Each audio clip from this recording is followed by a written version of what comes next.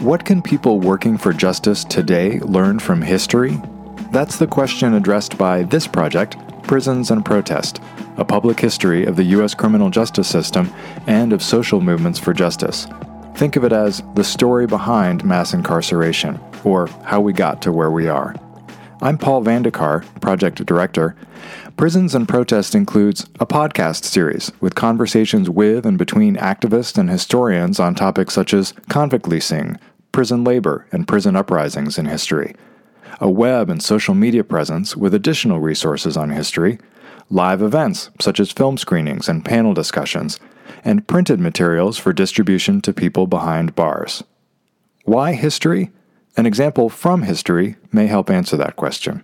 In 1954, the U.S. Supreme Court ruled in Brown v. Board of Education that racial segregation in schools was unconstitutional. Nevertheless, many school systems remain segregated and unequal, perhaps nowhere more so than Mississippi. Even in the years after the court ruling, at least one county in that state, Bolivar County, prohibited Negro schools from teaching American history 1860 to 1875. Those schools banned history precisely because they knew how powerful it was.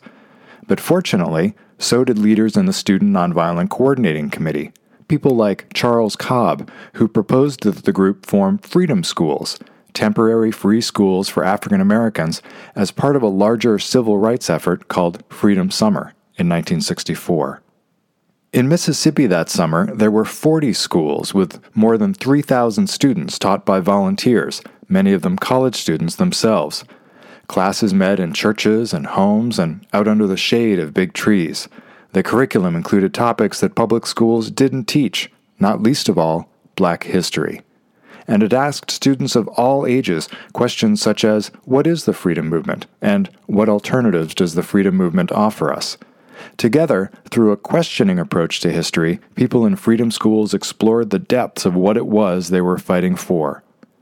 Just as thousands of people drew wisdom and inspiration from history back in 1964, so too can the movement for justice today draw on history. History can inform how to build or restore coalitions in the movement to end mass incarceration, how to overcome long-standing obstacles to change the justice system, how to understand and effectively deal with historical adversaries. But there are more than just such practical benefits to an inquiry into history.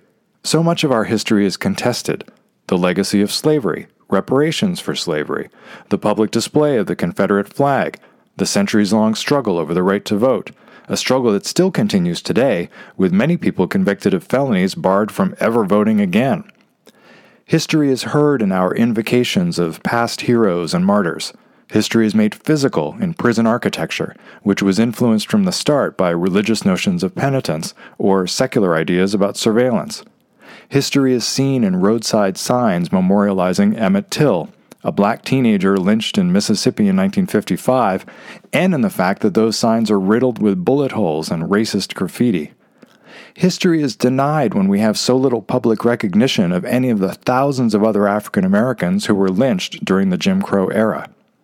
History is at play in election seasons, when Republicans call theirs the party of Lincoln and Reagan, or when Democrats lay claim to FDR and Lyndon Johnson. The struggle over history is the struggle for justice, and so doing history is a way of doing justice. You're encouraged to take part in this project. Tell us why history matters to you and what history you want to explore here. Together, through Prisons and Protest, maybe we can enlarge our vision of justice and, in some small way, change the course of history.